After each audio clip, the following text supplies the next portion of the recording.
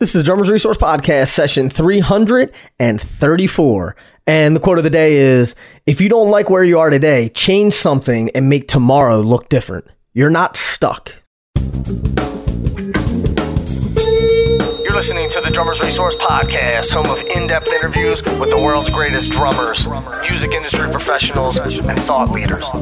Inspiration, education, and motivation for drumming and beyond, and beyond, and beyond. What's up, guys and girls? Nick Ruffini here, and this is session 334 of the Drummers Resource Podcast. I hope you're doing well, and for everyone here in the States, I hope you had an awesome Thanksgiving, and hope it gave you a little bit of time to relax, chill, see some friends and family, reflect on what's important, and you're ready to rock and roll again now for the week. This and every episode is made possible for free by my good friends at the Musicians Institute there in the heart of Hollywood, California. They have a world-class facility. They have amazing instructors who are out there in the field, in the trenches, doing it. They've been there, done that, recorded, toured, played on records, all of that stuff, and they're there teaching as well. And you can get all the goods from them to take your career to the next level, to learn about performance, to learn about the music business, electronic music, production. All of that is available at Musicians Institute there in Hollywood, California. To learn more about MI, go to mi.edu. Now, this conversation today is a big one for me. This has been a long time coming. I've been waiting to have a conversation with Mike for a very long time. And I don't think there's anyone out there who doesn't know about Mike Portnoy, but he was famously, the founding member of the band Dream Theater. He was in that for 20 some years.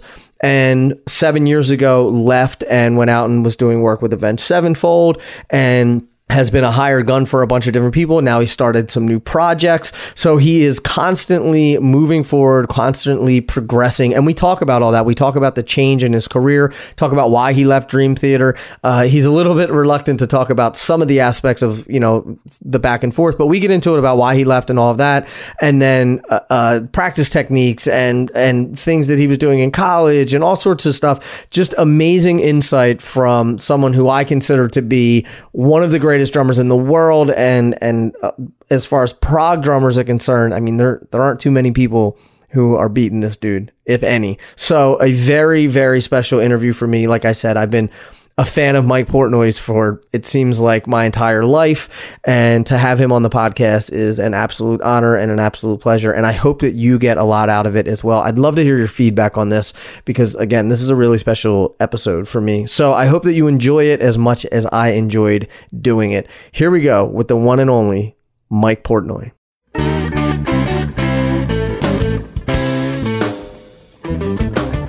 Mike, how are you? Thank you so much for doing this. I appreciate it. No problem. We're just realizing that it's a small world. You're sort of near my old stomping grounds there in PA. Yeah, I'm happy to be home for a couple minutes. It's always nice coming home. Well, you're not originally from there, though, right?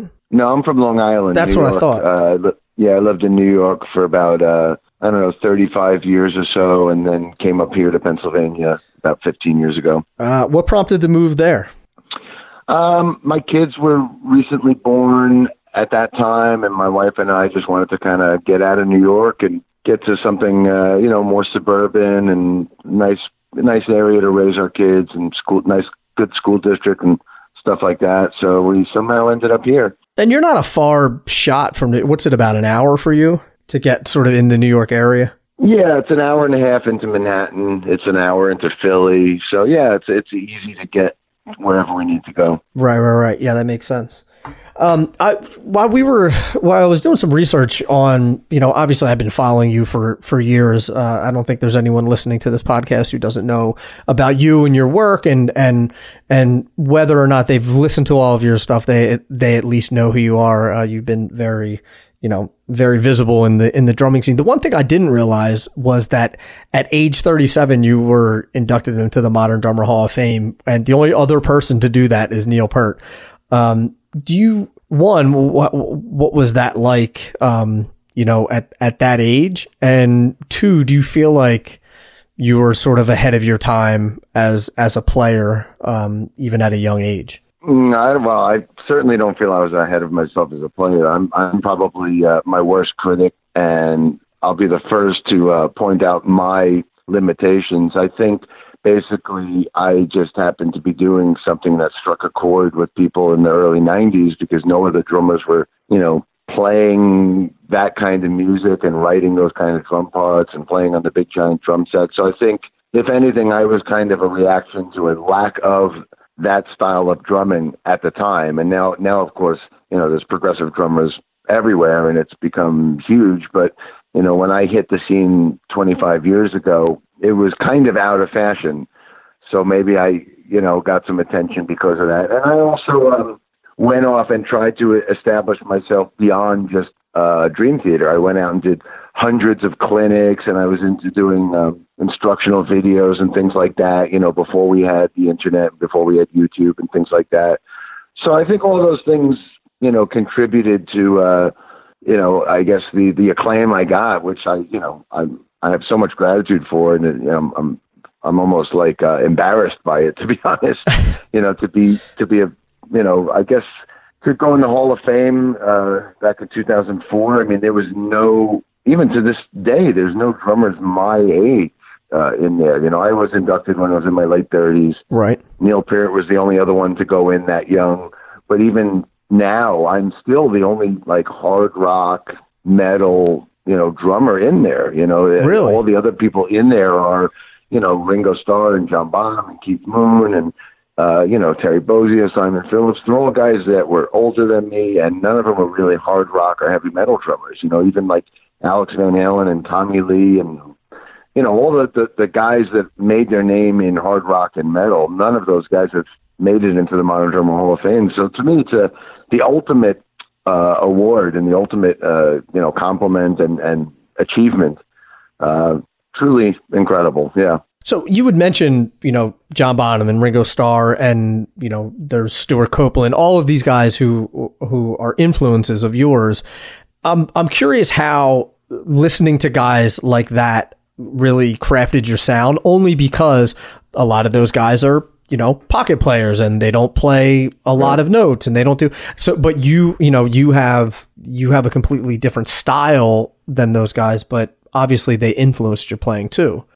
Well, I mean, I spent 25 years in Dream Theater, so I wasn't able to necessarily utilize my Ringo influences or my Bonham influences or my Keith Moon influences doing that progressive music. But every once in a while, there would be songs that we would write in our catalog back then that were, utilizing different influences and styles. But basically, I had to go out of Dream Theater to really tap into these other guys that were my heroes. So I put together a Beatles tribute band. I put together a Zeppelin tribute band. I put together a Who tribute band. Once I put together the Winery Dogs and Flying Colors and different bands like that, I was able to kind of tap into all these other drummers that are huge drum heroes of mine. And, in Dream Theater, I was tapping into the more progressive drummers and the more technical drummers, but it doesn't mean that that's what I only listen to. My musical taste is very broad, and Ringo Starr is one of my all-time drum heroes. Right. Peter Criss is one of my all-time drum heroes, and those guys are very different drummers than what I am, but it doesn't mean that I don't love and appreciate them. Mm-hmm. Were you developing your style and thinking, okay, I'm gonna be a prog drummer? Or was it just the music that happened to be getting written at the time, and you were? I think it was just the guys I met when I went to Berklee. Because when I went to Berklee, I had a huge Rush side. I was heavily into Neil and Rush at that period, in '85 when I went to Berklee. But I also I think everyone does that when they go to school and they start playing drum. I think everyone goes through that Rush phase. Yeah, I mean, I was heavily in my Rush phase back then, but I also was going through a huge thrash metal phase. Back in like 84, 85, all the thrash bands were coming out. Anthrax, Megadeth, Overkill, Exodus, Flotsam and Jetsam, early Metallica, Slayer. I was listening to all that stuff. And if I went to Berklee and met a couple of guys that were doing that, I may have just as easily gone down that road and been just as happy down that road. It just so happened that I met two guys that were big Rush fans as well. So I ended up going down that road. But right. I think my musical taste is so broad that I could have gone down any road and been happy. And I think that's why I've gone down all these other roads post Dream Theater. You know, everything from thrash with Metal Allegiance to, you know, classic rock with Winery Dogs. You know, I'm now enjoying all of these other avenues, you know, post Dream Theater. Right. Is there a band that you would love to play with that you haven't, or is there someone I'd love to play with? Yeah, like a fantasy. Yeah, sure. Why not? Well, I mean, you know, playing with Metallica or Rush, you know, Van Halen, you know, those are some of my favorite bands, you know, but they are who they are because of their drummers. Mm-hmm. So I think, you know, those drummers are irreplaceable. You know, I would love to play with Roger Waters or Paul McCartney, or, you know, these are my all-time heroes that I haven't played with. But, you know, I'm honestly very fulfilled with this career I've had. I've played with, you know, 20-something different bands at this point. So I can't really say that I feel unfulfilled and I'm still longing for something. I honestly feel like I've done everything I've wanted to do at this point. And I think as you get older, and I would imagine, you know, I'm 36 now. You're 50, right? You just turned 50? Yeah. Mm-hmm. And I would imagine as you start to look back, you start to think, man, I've been very fortunate of the things that I've done. Not that it wasn't hard work on your part, but I'm guessing that it's hard to sit there and, like you said, you know, yearn for something else or wish that all of these things, or that you've done all these things, because you're like, man, I've done so much. I've been so fortunate to play music for a living for all of these years. I gotta imagine as you get older, that comes even more into perspective, right? Well, you know, it's weird. You'd think most people, if you've done, you know, all the things that you've done, you'd think you would slow down, but actually I keep getting, you know, busier and busier. It's crazy. Right. You know, I have trouble saying no. So I keep wanting to slow down and kind of catch my breath, but it's just one thing after the next piles up and gets added to my plate. You know, when I left Dream Theater 7 years ago, I immediately went right into, you know, working with Neil Morse and putting together Flying Colors and Adrenaline Mob and working with John Sykes. And it hasn't stopped since for 7 years now. And just as one thing kind of ends, you know, the Winery Dogs are going to take a little break, or Twisted Sister finishes up their run, you know, then something else comes in. And now I have, you know, Sons of Apollo. So it's a revolving door that doesn't seem to ever slow down at this point. I just keep getting deeper and deeper. Right. So it's kind of had the opposite effect of what you're asking, but it's just been the way it's been, and I guess I should be thankful for that. And not that I think that I, you know, anyone expected you to slow down. I was thinking more of perspective of saying, you know, if it all ended tomorrow and there was no more playing or something, you would be okay with the things that you've accomplished. Honestly, I do feel that. To be honest, I feel like, you know, I've made so many different types of records with so many different bands that I do feel completely fulfilled. And, you know, I've won every drum award I could ever dream of winning. And it's like, what's left? Like, what do you do at this point? It's just a matter of continuing to challenge myself and inspire myself with different people I work with. And your goals change, you know. Now that I'm 50, you know, my goals are more personal ones, you know, the type that I want to see my kids go off and get married and have kids of their own and become a grandfather. You know, that's the sort of goals that I have now. They're more personal ones rather than musical or professional ones. Sure. What do all the drum awards, you know, what do they mean to you? Or how important are they, I should say? Well, I guess they're just a token of appreciation from other drummers, which is amazing. You know, I don't know. I don't take them as I don't take them seriously. You know, there's no such thing as a better drummer than somebody else. You know, there are no best drummers. There's only favorites. It's all completely subjective and different strokes for different folks. Right. You know, I know there's millions of drummers out there that could play circles around me. I have no disillusions about that. So if anything, all the drum awards I've won, they almost kind of intimidate me, because now suddenly I feel there's these expectations put on me to perform or create on a certain drum level. And I never really wanted to be judged as a drummer. I'm more of a musician. You know, when I'm making a record, I'm thinking about the writing and the music and the melodies and the production, and you know, the drums are kind of the last thing I'm thinking about, to be honest. So, you know, now all these drum awards, they kind of put this expectation on me, not only from the fans, but other drummers that don't even know me. Like, oh yeah, let's see what this guy's capable of. And I, you know, I've never been a competitive drummer. I don't look at drums as a competition. So, you know, it's very flattering. I have gratitude for it. I won, you know, Best Progressive Drummer and Modern Drummer for 12 years in a row. I mean, that was a record for the magazine. Wow. Nobody had ever done that. So it's incredibly flattering, and it's a nice, you know, statistic to have. But honestly, I can't take it seriously. It's just personal, you know, subjective appreciation from the fans, and sure, you know, and that's nice. And I could see the pressure coming from that, you know, oh, I'm supposed to be the greatest prog drummer in the world. It's like, you know, everything you do, it's going to be under a microscope now because you have, you know, you've won this award. Exactly. Right. Yeah. That makes sense. That was never my intention. Right. I never set out to be this award-winning drummer. I just wanted to play drums and make music. That makes sense. And then, you know, with that, the accolades come when you serve that muse. Hey, question about your thought process going into recording. Is it different going in with Dream Theater versus going into, because you would mention, you know, you're just trying to play music, like going in the studio with Dream Theater versus going into the studio with Winery Dogs. Is that a different process, a different thought process for you, or does it all feel the same? Actually, the process for any band that I'm a writer in, which was Dream Theater and is Sons of Apollo and the Winery Dogs and the Neil Morse Band and Metal Allegiance and Flying Colors, Transatlantic, all of these bands where I'm a co-writer, the mindset is always the same and the process is always the same. It's a collaborative process. Usually I'm very much kind of like the director or the arranger of the parts and the song arrangements, something that's a big, you know, aspect that I am a part of. So the process is the same.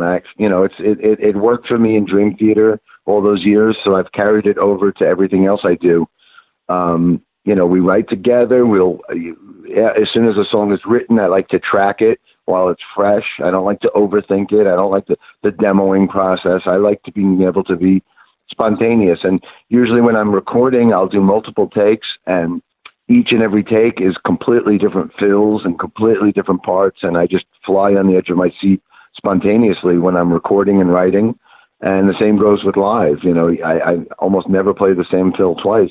I'm not that type of a drummer. So the process has been that way for me for a long, long time now, and it's the way I'm most comfortable. I was just thinking of November Rain when you said the same fill. Yeah. Did you guys smooth that over? My tweet to Matt Sorum many years ago? Yeah. Yeah, I wrote him and apologized for that. I never meant to insult him. I was merely just observing that, you know, one time it was on the radio and it struck me that the same fill happened. I think I counted it. I think it was like 27 times. Right. I don't know why it just popped into my head when you said that. And I was like, there's a thing with November Rain. No disrespect to Matt. Matt's a great drummer and I've heard him play some amazing stuff. So I totally did not mean to disrespect or insult him. It was just merely an observation. Right. Well, and it's, you know, text and tweets and all that can get misconstrued. So yeah, absolutely. Once in a while they get a little out of hand. So you would mention, I like to bounce around a little bit because that's the way that my brain works. And you would mention leaving Dream Theater, and I know that you cited, you know, most of the reason was that you were sort of going in this hamster wheel of touring, you know, you're always in a tour cycle, right? Or you're in a writing cycle, and it was just the same thing over and over and over again, right? Would you say that's accurate? Yeah, that was my feelings. You know, around 2010, I just, you know, I'd been doing it for 25 years with the same people, and pretty much a 2-year cycle that I could set my watch to, and every 2 years in the same studio writing, and then, you know, every 2 years playing the same venues. I could pretty much, you know, just put it on the calendar and count on it. And, you know, there's something to be said for that kind of consistency in a career and that kind of comfort. But to me, I needed other things. I needed other people. I needed other style of music. I needed to break the cycle. And I tried to suggest a break to break the cycle. And, they weren't ready to take a break. So, the rest is history.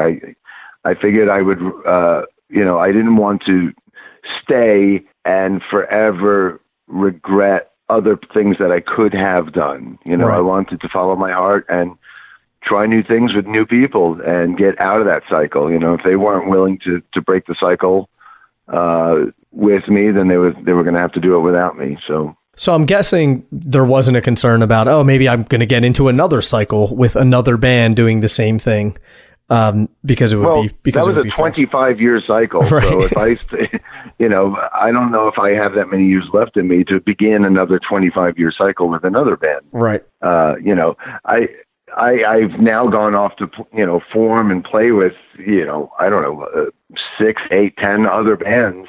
So how could you possibly get, bored or redundant when you're in that many bands with that many different musicians playing that many different style of music? Right. It keeps it fresh for me. Sure. How amicable was it when you left? It was very, very difficult, of course. It was a band that I formed and oversaw and kind of, ran as a leader for many, many, many, many years. And, those guys, we grew up together. We started in college together. And by the time I left, we were in our 40s and, our kids were born together and we went to each other's weddings. So yeah, it was incredibly difficult. And those guys actually begged me to stay, for weeks before they finally accepted it and moved on and started looking elsewhere. But it was very, very hard on all of us. Because I know that you left, started working with Avenged Sevenfold, and then what was the reasoning or why you decided to maybe try to come back? Were you sort of... I really don't want to rehash this, to be honest. It's this happened 7 years ago, and look, I have enough on my plate that I like to look towards the future. I have a lot going on, and sure, reliving that past is not fun for me. No, I respect that. There was listeners who were asking, so that's why. Of course, I get asked it every day, but that doesn't mean I want to talk about it. Hey, that's totally fine. One of the interesting things that I find is how people balance life, family life, wife, kids, touring. And there's a lot of listeners here who are either, touring regularly or looking to tour more regularly. What's your advice for sort of balancing that and that whole thing? Well, the way it's worked for me is that I never drew a line in the sand separating family and business. I always included my family and welcomed my family in anything I did. So whenever I was on tour, they were always welcome. And, my kids did grow up on the road traveling with me. And I think that's how I've been able to make it work. I never separated the two. I always welcomed my family in my career. And, as they got older, they, were going to school and really didn't want to join me on tour anymore. And that's fine too. But they've grown up. My family has grown up, with me touring as much as I do. And not only have I always welcomed them, but I think it's also worked in the time that we have away from each other as well. I think a lot of marriages, if you're home all the time and breathing down each other's necks every day of the week, and, you start, I think sometimes the separation that my wife and I have with me on the road has been a very good thing for us. Mm-hmm. Sure. So, yeah. I know that when I travel or my wife travels, it's nice even to be home for a couple of days just by yourself. You just have some, like you said, you're not breathing down each other's throats, and you get a little bit of you time and can sort of important. Step back Absolutely. A little bit.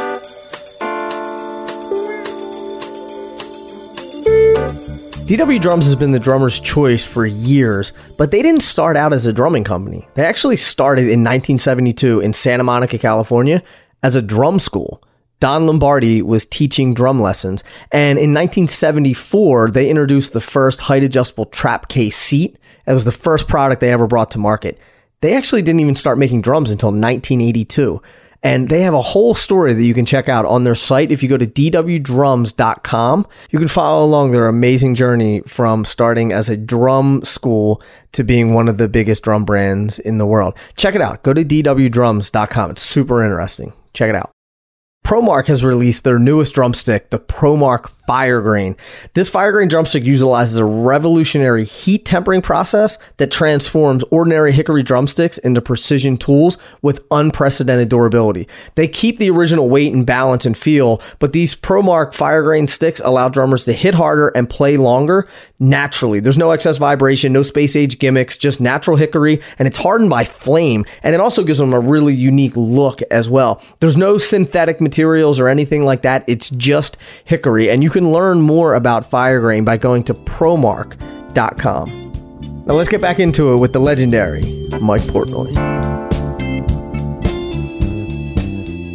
I want to talk about some current projects that you have going on, but there's one question I have about sort of and this is less of a Dream Theater question and more of just a general question about when you're in a situation that you feel like you need to break the cycle or you need to do something different, because I think we as musicians get in ruts, right? Whether it be with playing, whether it be with touring with a certain band, whether it be working on a certain project.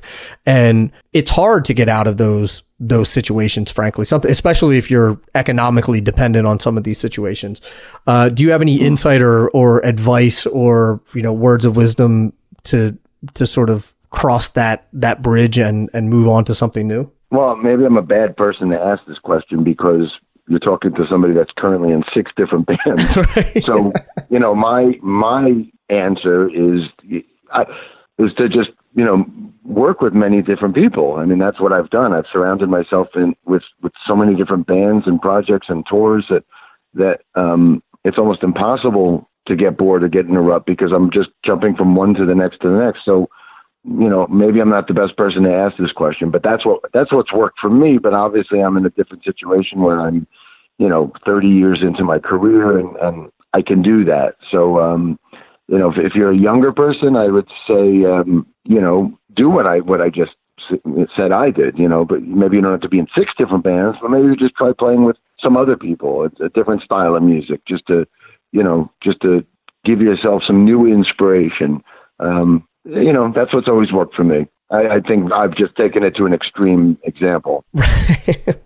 You like to be busy. I get it. I think it's boring just sitting around doing nothing. So do you compartmentalize things in terms of the bands that you're playing with and the styles of music that you have to play and all of it, or is it all sort of one thing to you? It just happens to be different people that you're playing with. No, they're each different dynamics. There's different drum kits for the different bands. There's different hats that I have to wear in the different bands. Sometimes I'm more of a leader. Sometimes I'm more of a team player. Sometimes I'm just a hired gun playing drums, like with Twisted Sister or Avenged Sevenfold. So each one of these different situations are not only different musically and different personally, but the kits and the responsibilities change as well. So I have to compartment. I can't say that word. I stumbled over it in my brain a few times before I said it myself. I have to do that in order to be able to jump from one to the next to the next. I have to be able to shift and roll with the changes. Right. That makes sense. What about in the practice room? Is it different? Is it a different approach to the practice, learning the tunes and all that, or do you learn the same way? I learn it the same way, and to be honest, it's not behind the kit. To me, if I have to learn something, I just listen to it over and over, because to me it's about understanding the parts, understanding the song arrangement. Usually performing the drum parts, to me, is second nature. I honestly never have to sit down and work on it or think about it. I just have to listen to the song, and then once it's in my head, it's there. Do you think that trying to figure out the mechanics at the same time gets in the way of learning the tune? It's different for different people. For me, like I said, the drums just happen. I don't think about them. Right. I think about all of the other elements when I'm either creating or preparing for a tour. So it's different for different people. I know a lot of people have to sit down and learn, exactly what all four of their limbs are going to be doing and sit there and practice it, but that's just not my thing. I've always kind of been a listen and go guy. I'm a kind of a freak of nature in that respect, you know. I like to always round out the conversation about practice because, like you said, I think everyone's practice routine has to be right for them. So I like to let my guests talk about how they practice, maybe how you practice years ago at Berklee, maybe how you practice now, but giving some advice and tips for practice, and then so the listener can sort of take pieces from what you say, take pieces from what others say, and put together their own practice routine that works good for them. Did you have a specific thing that you were doing in Berklee, or that, you know, that has worked for you over the years that you feel is effective? Well, when I was younger, like before Berklee and at Berklee, my practice routine was usually listening to records and learning and analyzing other drummers. And that's how I somehow put them all into the melting pot and came up with my own thing. You know, my thing was a melting pot of Neil Peart and Bill Bruford and Lars Ulrich and Ringo Starr and Keith Moon and John Bonham. And I would learn all of their parts, and not only learn them physically, but learn them mentally and understand how they, you know, how and why they created their drum parts the way they did. Mm-hmm. So very early on, that was my thing, was learning music and learning songs. Do you think that's a lost art? Later on, well, it probably is these days, because now everybody's online and watches things on YouTube, which is a good thing as well. I mean, I think that's why the level of technical drumming has gone through the roof, and you see these 12-year-old kids that are doing shit that I could never do in a million years. Right. It's because they have these tools to work with that we didn't have when we were younger. When I was younger, there were no visuals. You had to listen to your records and play along with them, and that's how I did it. Mm-hmm. And then came instructional videos, and then came YouTube. So it's different for different generations, but for my generation, that's how I learned and that's how I practiced. I would practice a lot to music and other drummers. And then the other advice is, you know, it's important to play with other musicians as well, not just sit in your room and practice, because you could have all the chops in the world, but if you don't know how to apply them to being in a band or to writing music, then it's just masturbation. Right. You know, I think it's very important to play with other musicians and make music together. So to me, that's always been the priority. Music first. You know, it's different for different people. Different people have different priorities and different goals and different motives. So, you know, I can only speak for myself. And I think that concentration on music is important, one, because that's the goal. But two, I also think, and correct me if I'm wrong, but I think if you're learning something technical, you know, whether it's four limbs trying to do all this different stuff or whatever it is, it's never going to make its way into your playing if you're not thinking about it musically, or if you're not practicing it musically, or if you're not, you know, using it in a musical context.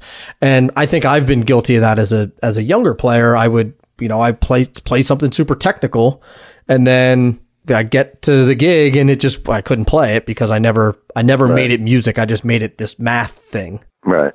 Yeah, I see a lot of young drummers like learning some of my parts from the complicated Dream Theater stuff. Like they'll learn how to play the Dance of Eternity, and it's like, okay, well, that's impressive, but what the hell are you going to do with that in your music?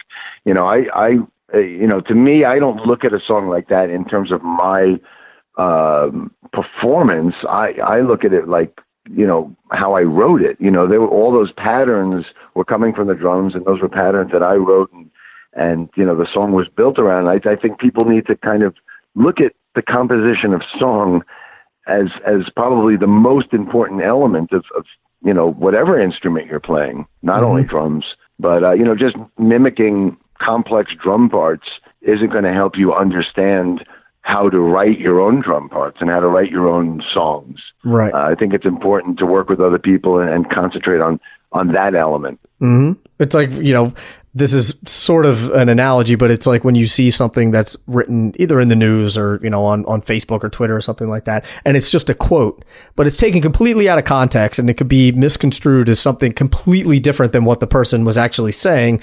You pull that out of context and it doesn't make any sense, or it could be offensive, or it could be this, or it could be that.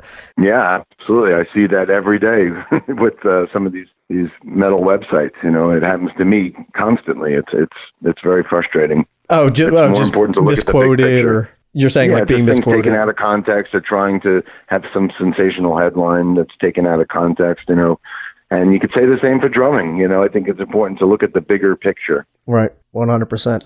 Now, you would mention you love not looking back, looking towards the future. I'm really interested to talk about some of the projects that you have going on now, some things you're excited for the future, some tours, because I know you're going to be out on the road. So tell us about the 1,300 bands that you're playing in. Well, what do I have? I mean, the most important thing and the primary thing on my plate at the moment is Sons of Apollo, which is, my new band with Derek Sherinian and Jeff Scott Soto and Billy Sheehan and Bumblefoot. And we'll be hitting the road starting in February, and pretty much that's going to be my focus for all of 2018. That's probably going to keep me the busiest on the road all throughout the world.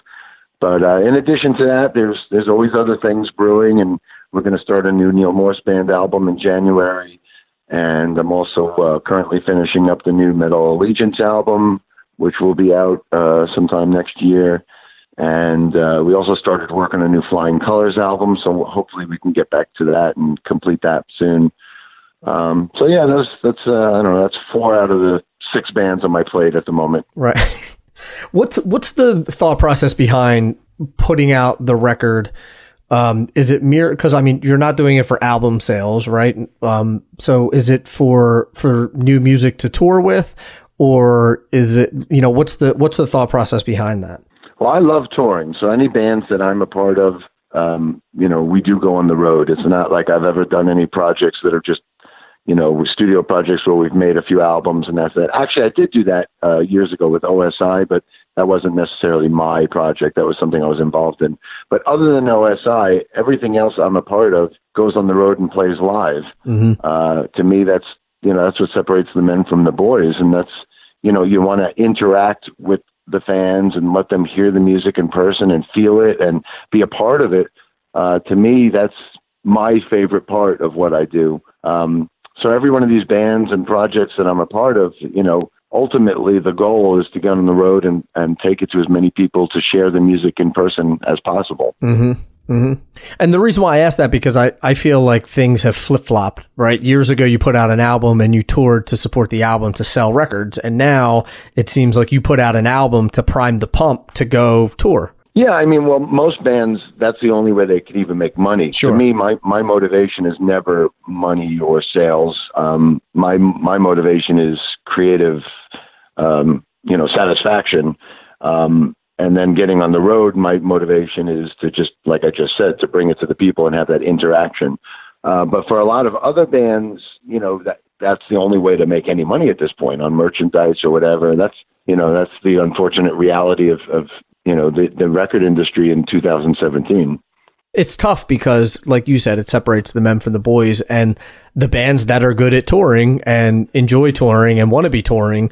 I think it's a good state of the music business, but the guys, like Steely Dan could never, start now and do what they did, just being a studio band, selling records, which we already know. We already know all of that. So what, I don't know what it looks like for bands who can't tour. I guess it's survival of the fittest, I guess, right? Well, now it's at the point where bands a lot of times have to buy onto a tour or buy onto a package. So, that's just taking it to a whole new level. That's because the headlining bands aren't making enough money, so they need the younger upcoming bands to support them. I think that's completely backwards, and I hate everything about that. And just so the listeners know, what's happening is, like, if, whoever goes on tour, the younger band literally pays that headliner to be on the tour with them. Yeah, it's completely backwards. See, I always, maybe just because I'm a fan myself, but, through all the years in Dream Theater, I was the one that handpicked the opening bands, and always wanted to give younger or upcoming bands the opportunity to play in front of our audience. And that was to me very important to helping the scene. With Dream Theater, I took out everybody from Porcupine Tree to Pain of Salvation to Fate's Warning to Spock's Beard, Galactic Cowboys. I mean, the list goes on and on and on. And, it was always to try to help build the scene and help the scene.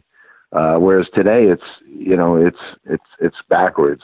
It's very frustrating. What got your attention for bands that you would bring on as an opener? Because I know a lot of bands now. I mean, I get emails about it all the time. Hey, how do you recommend opening for a headliner or getting on a tour or getting more exposure for the band? So what was something that stood out to you? Well, for me, I'm just a music fan, so I was listening to these bands as a fan, even though they were smaller than me. I mean, even though Spock's Beard, when I discovered them, nobody knew who they were, but I loved them. I loved the music. And it just so happened that I was a music fan and somebody that followed younger upcoming bands. And I'm still the same way now.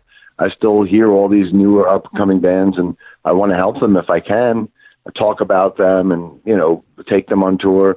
But not every band has people like me that are music fans. Not every band has people that are like that. I always put an emphasis on it and trying to help up and coming bands, but not everybody's like that. Yeah. Are you optimistic or pessimistic about the state of the industry and the future of the industry? Well, the industry is just going to get worse and worse and worse, but that's not a reflection on the music. I think, there's more great music out there than ever before. There's just, more and more, and now bands, can make albums right in their basement and then have it on the internet spread all throughout the world without a record company. So it's bad for the record companies and the industry, but it's good for the musicians. And there's just more and more good music out there. There's also more and more bad music out there as well. Right. But at least there's more. I wonder if there's more bad music or we're just hearing more of it because of the internet. Yeah, that's probably it. I saw an ad the other day and they were talking about musicians getting together to write some music, and it's a 45-second video ad. It's a Spotify ad. Not one musician playing an instrument. Not one. I said, wow. I said, how did a bunch of musicians get together to write all these songs? And there's no one even playing an instrument. So that I guess for me, I would pose the question to you about the drumming industry, because we're talking like it seems like there's more people playing music. There's more people creating. There's more creativity out there than ever before, but less people are playing instruments. Less people are taking music lessons. All the drum companies are crying that they're not selling enough instruments. What do you think it's more people playing electronic instruments? Do you think it's more people using GarageBand instead of, a drum set? Yeah. I mean, a lot of times, I see it myself, with bands that I know that when they're doing demos or even making real albums, you can get lazy and just do everything in Pro Tools and move things around, it's a lot easier to sit in front of a computer and build an album or create music that way than actually playing in a room with other musicians. That's not the way I work. I mean, I need to play, but I know in 2017 and some of these younger musicians, it's easier to just sit in front of a computer and do the work that way. Right. I wonder what the long-term effects of that are going to be. Yeah. Well, first of all, I want to thank you for taking all the time to chat with me. I do appreciate it. You've been a big influence on mine, the listeners, and for many, many years. So I do appreciate that. And last thing, if people want to follow you, keep up to date with all the dates you have going on and all that, where's the best place that they can do that? Just all over social media, Twitter, my Facebook page. Just go to Mike Portnoy on any of them, and I'm very active and constantly posting the dates and updates. And wherever I am, you'll be able to find me. Once this comes out, I'll send you all the information via social. And Mike, thank you again. I do appreciate it, man. And safe travels out there on the road. My pleasure. Thank you, man. All right, thanks, Mike. Bye. That wraps it up with the one, the only, the legendary Mike Portnoy. And I would love to hear your feedback on it. And you can just do that by going to Instagram or Twitter or Facebook, any of that. I'm at Drummers Resource. On Twitter, it's Drummers R Source. Too many characters for Twitter, apparently. But would love to hear your feedback. And again, I hope you had a fantastic holiday, and I hope you have an amazing week. And until the next podcast, keep drumming. Thank you so much for listening. I do appreciate it, and I'll be talking to you soon. Peace.